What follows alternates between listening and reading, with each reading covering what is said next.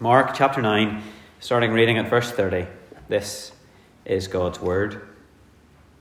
Then they departed from there and passed through Galilee, and he did not want anyone to know it. For he taught his disciples and said to them, "The Son of Man is being betrayed into the hands of men, and they will kill him. And after he is killed, he will rise the third day." But they did not understand this saying, and were afraid to ask him. Then he came to Capernaum, and when he was in the house, he asked them, "What was it that you disputed among yourselves on the road?" But they kept silent on the road, for they had disputed among themselves who would be the greatest. And he sat down and called the 12 and said to them, "If anyone desires to be first, he shall be last of all and servant of all." Then he took a little child and set him in the midst of them.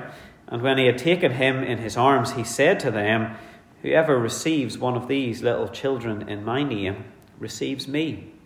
And whoever receives me receives not me, but him who sent me."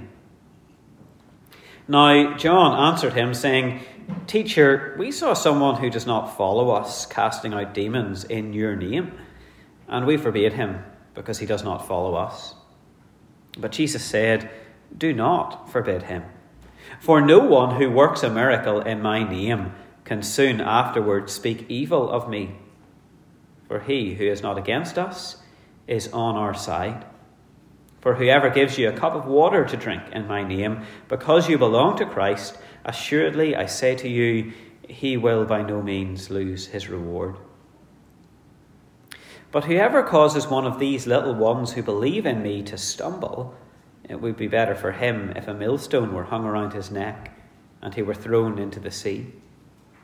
If your hand causes you to sin, cut it off. It is better for you to enter into life maimed, rather than having two hands go to hell, into the fire that shall never be quenched, where their worm does not die and the fire is not quenched. And if your foot causes you to sin, cut it off. It is better for you to enter life lame, than having 2 feet be cast into hell, into the fire that shall never be quenched, where their worm does not die and the fire is not quenched. And if your eye causes you to sin, pluck it out. It is better for you to enter the kingdom of God with one eye than having 2 eyes to be cast into hell fire, where their worm does not die and the fire is not quenched. For everyone will be seasoned with fire, and every sacrifice will be seasoned with salt. Salt is good, but if the salt loses its flavour, how will you season it? Have salt in yourselves, and have peace with one another." Amen. And thank God that he speaks to us when we read his truth. I read an interesting article during the week by a Church of England evangelist called Glen Scrivener. And he was talking about the outrage that we feel towards Boris and his government for all of the parties that were going on over the last 2 years whenever the rest of the country has been in lockdown. Now, in fact, whenever I was writing this sermon during the week, I thought, Boris will be gone by the time it gets to Sunday. But Mr. Teflon has stuck on. He's lasted this far, but we don't know what will happen in the rest of the week. I'm sure that most of us have shared some kind of anger, some kind of outrage, or at least we have some thoughts on what was going on in Downing Street while the rest of us were locked up in our homes. We weren't allowed to leave our own property. Well, Glen Scrivener comments in his article that it's not so much the fact that Boris and his team broke the rules that bothers us. That does bother us. But what really bothers us is the fact that they were the ones who made the rules and then they broke them. They couldn't even keep them themselves. But what he goes on to point out in this article is that throughout history, that's exactly what it meant to rule. To be a ruler meant that you got to make the rules and everybody else had to follow them. In Babylonian or Greek or Roman society, being a ruler meant I can do what I like and everyone else has to do as I say. That's what it meant to rule. And so Scrivener says the outrage that we feel about the Downing Street parties is actually a Christian outrage. It's actually Christian.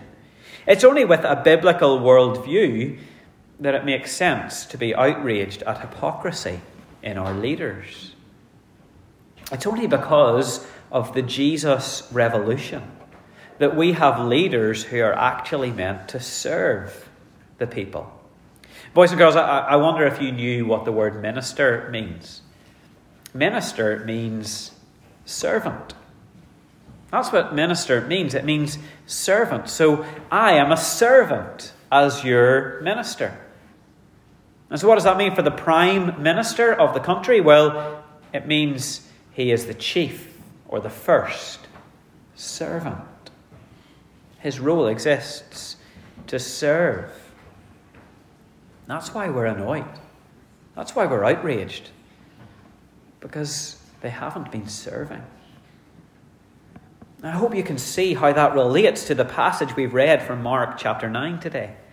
The disciples and Jesus, well, they're out on the road travelling again from Galilee to Capernaum.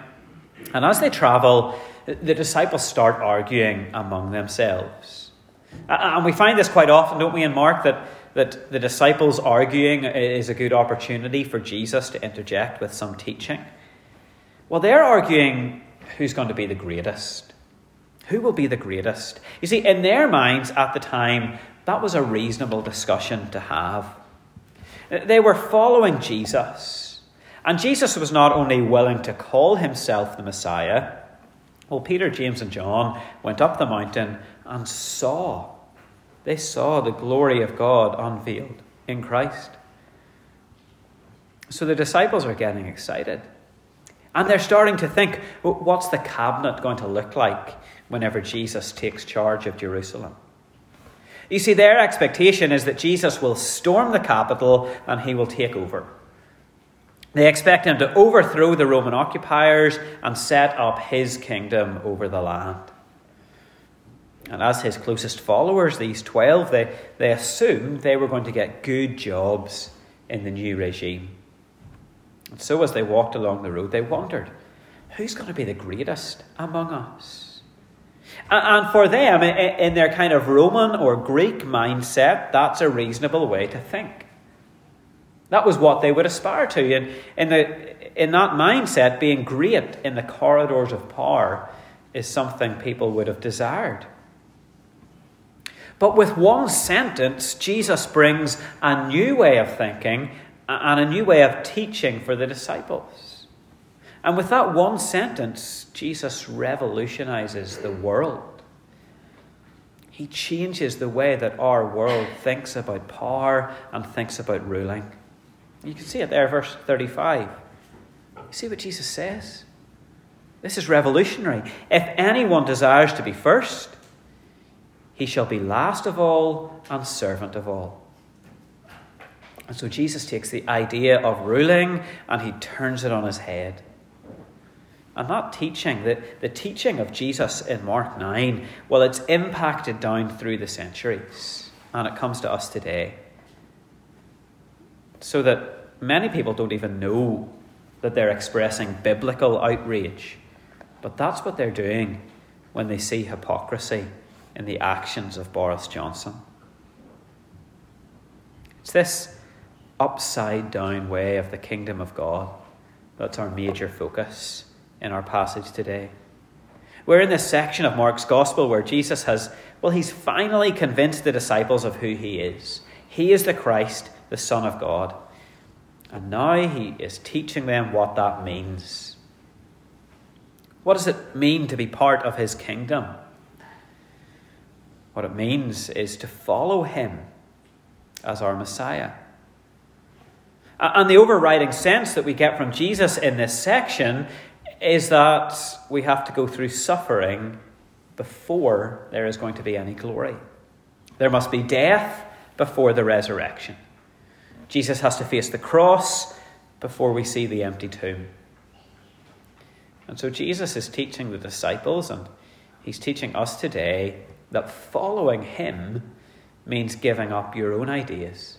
It means giving up your own desires. It means putting away the human notions of glory and grandeur, and instead submitting all of your hopes, all of your ambitions, all of your plans to Jesus for his kingdom and for his glory.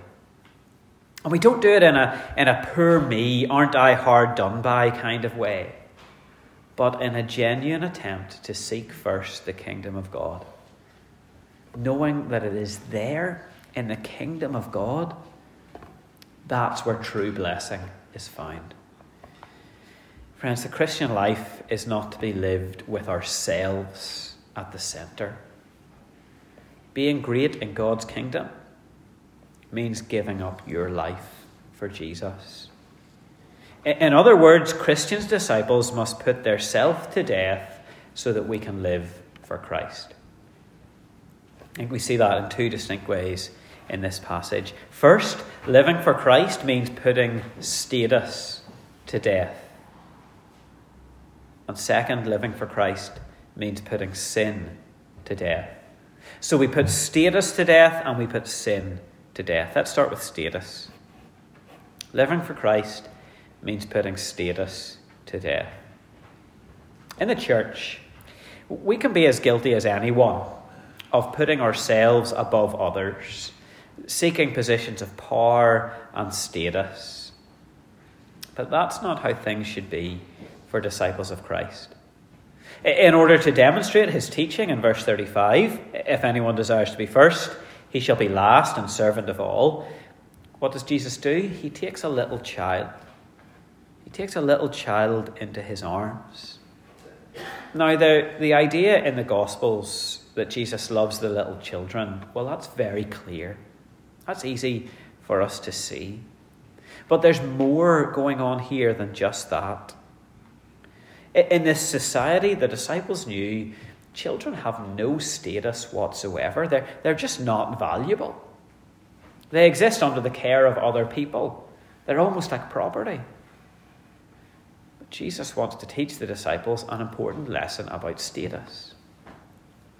He wants to show the disciples that in the kingdom of God, those who have low status, or even those who have no status, like a little child, well, they should be received like anyone else. Jesus goes so far as to say, when you embrace those of low status, you are receiving Christ and all the benefits that God bestows on those who receive Christ. I think there's application here for us, isn't there? How do we view children in our church? Boys and girls, I want you to know that you are as welcome here as anybody else.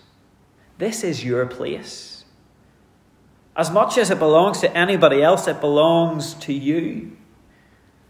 You're so welcome here, boys and girls, young people. The way to be great in God's kingdom is not to seek to be in power. It's not to seek to rule over people. We don't seek to be the ones who make rules and then make sure that other people follow those rules. The way to be great in God's kingdom is to serve other people.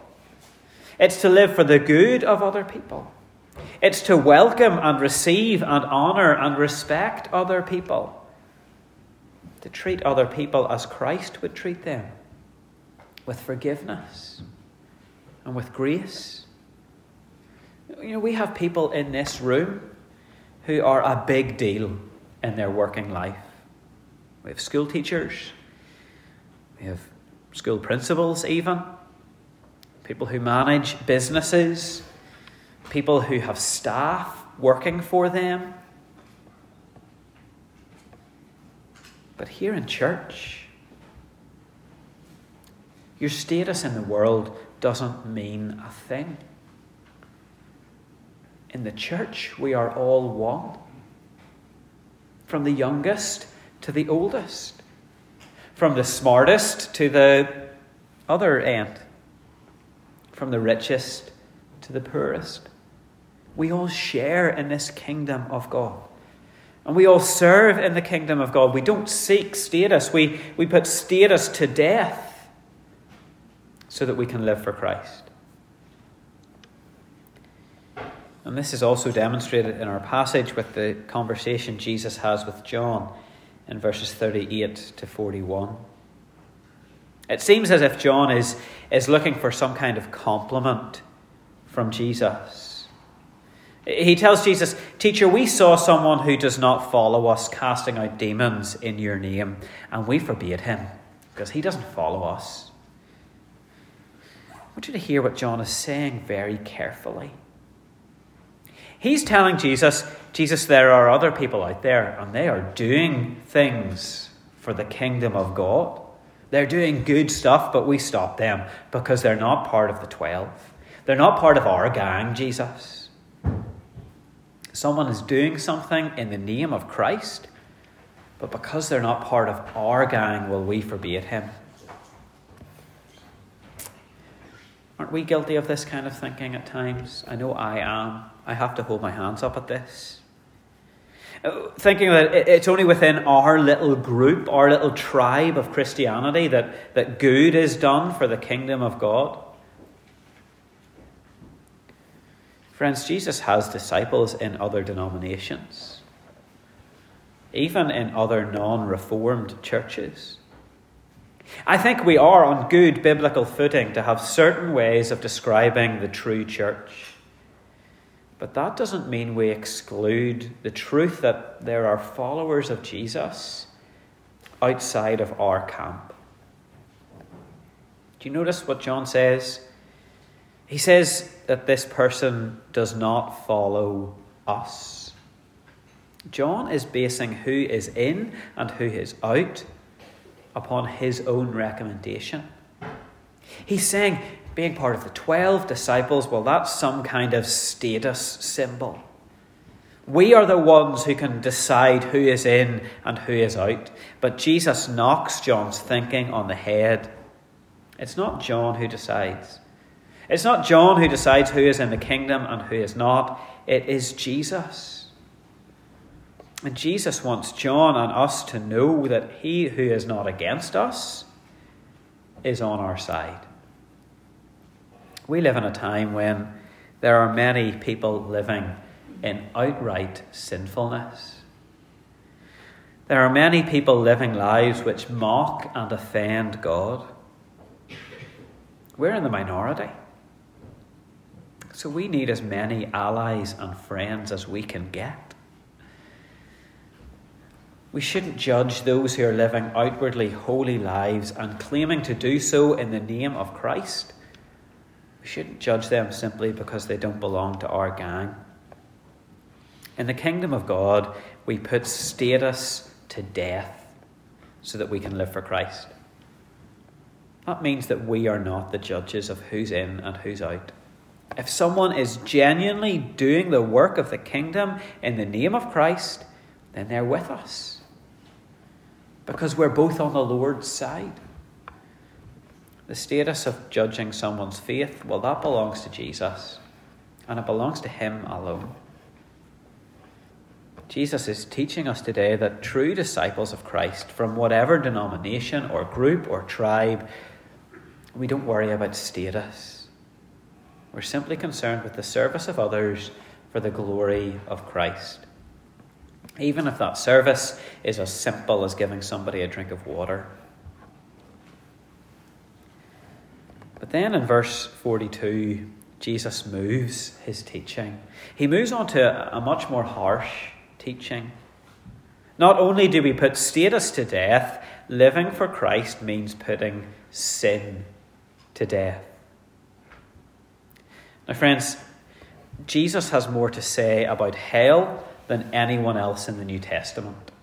In fact, Jesus says more about hell than he does about heaven.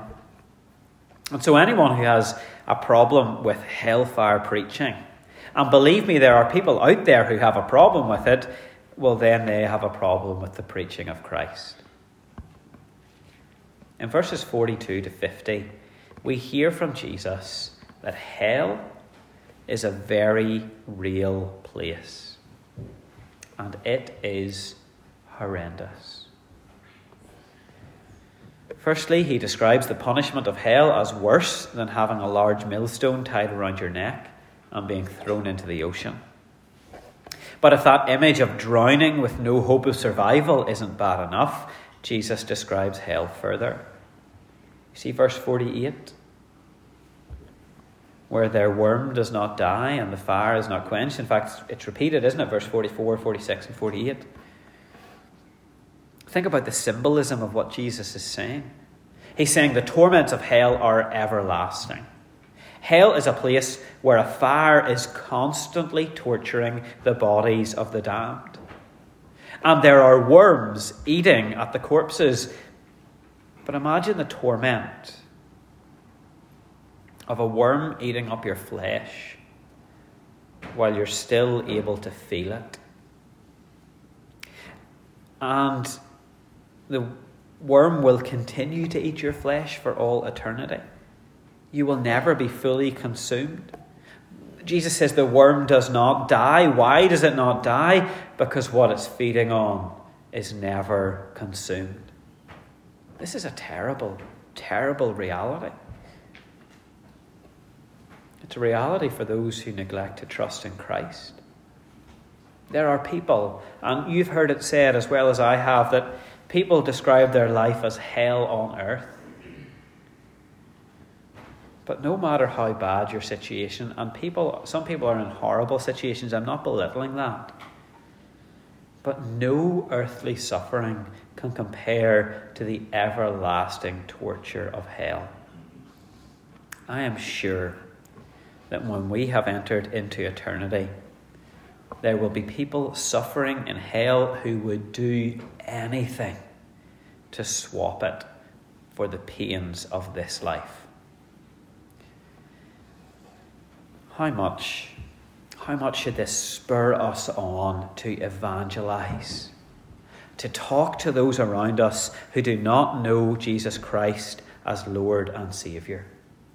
Often we talk about people going to a lost eternity or an eternity without Christ, and those things are true, but Jesus does not use such sanitary language.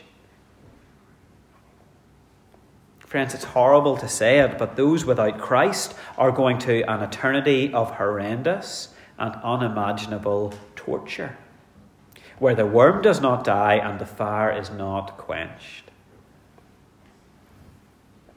This is far from academic for Jesus. This is real life. This is the place where sinners end up. And so Jesus says, stop sinning. When we hear this explanation of hell, it shouldn't surprise us that it would be better to lose a hand or a foot or an eye or all three. Sin is so serious. It leads us to hell. Jesus takes sin very seriously because it leads people to hell. And so in our lives we must kill sin. Living for Christ means putting sin to death. Verses 43, 45 and 47 are graphic. If your hand causes you to sin, cut it off. It's better to enter life maimed than having two hands go to hell. If your foot causes you to sin, cut it off. It's better for you to enter life lame than having 2 feet be cast into hell. And if your eye causes you to sin, pluck it out. It's better for you to enter the kingdom of God with one eye rather than 2 eyes being cast into hell. The process of killing sin in our own lives is often referred to as mortification.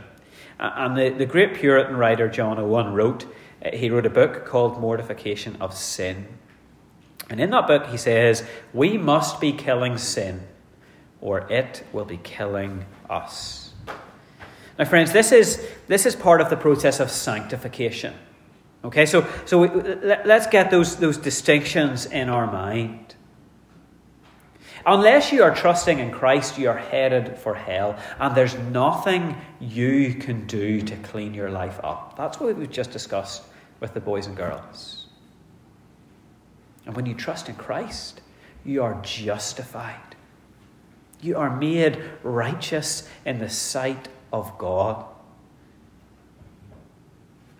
But there's also then the process of sanctification. In our Christian lives, we start from our justification, and that's where we are. That's how we exist. But then we want to continue killing sin in our lives and be sanctified, to become more and more like Jesus, to be made fit for heaven, as the carol says, to live there with Jesus. And so we must rid ourselves of our sin. Jesus gives us a drastic strategy. If your hand causes you to sin, cut it off. Now, Jesus does not actually mean that you should go home and get out the bread knife. Bodily mutilation had no place in first century Judaism, and it would have been seen as very wrong to mutilate the body. Jesus is using hyperbole.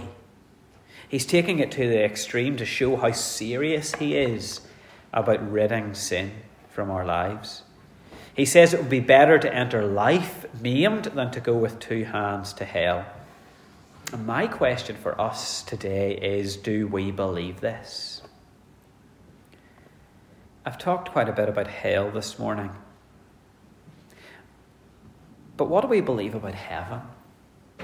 Do we believe that everlasting life will be so joyful that we're willing to give up the temporary pleasures of earth to go there?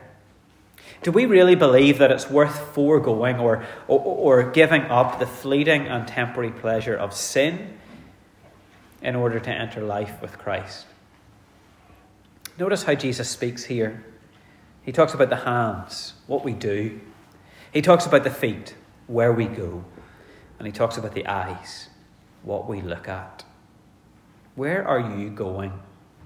What are you doing? What are you looking at that you shouldn't be? It's entirely possible to watch things on our televisions now that would have been considered pornographic 60 years ago. And it's part of regular programming now. God's word hasn't changed in 60 years. Jesus says, pluck it out. Why does he say that? He says, hell will be worse than not having Netflix. Hell will be worse than not having sex outside of marriage. Hell will be worse than not indulging in gossip. Hell will be worse than not having that next drink or the next bite. Hell will be worse than allowing your self-righteous pride to fester. This is not pleasant, but it's absolutely essential. It's painful. Killing sin is painful. In Mere Christianity, C.S. Lewis writes about this process. Listen to what he says. He says, imagine yourself as a house, and God comes in to rebuild that house. And at first, perhaps you can understand what he's doing. He's getting the drains right and stopping the leaks in the roof and so on. And you knew those jobs needed doing, and you're not surprised. But then he starts knocking the house about in a way that hurts abominably.